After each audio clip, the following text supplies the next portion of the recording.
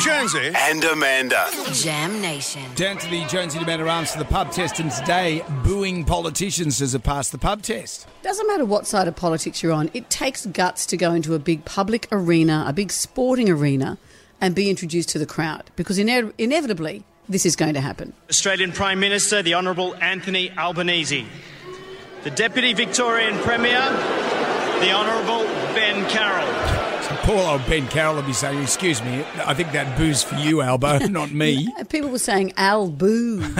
But it doesn't... Tides turn. A bit of time, there was only a matter of time ago that he was getting cheered for sculling a beer.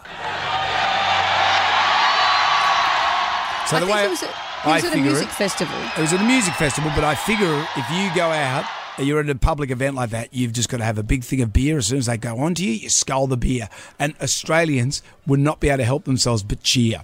That's what I would do. I don't know. Pauline Hanson cheering chug-a-lugging a sherry. I think part of the thing with sport is that we feel that they're saying, you think you're one of us and you're not. It's a great equaliser and here's how we feel about you. But I always think it's rude. Doesn't matter what side of politics you're on. It makes me very uncomfortable.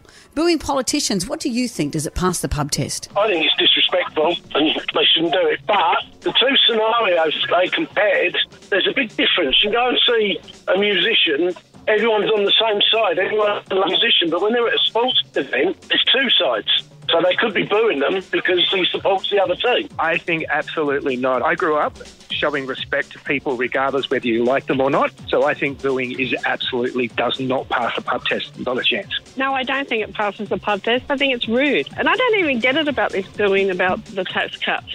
It's like someone promises $500 that they're giving you $1,000 a year instead. It's like you're better off.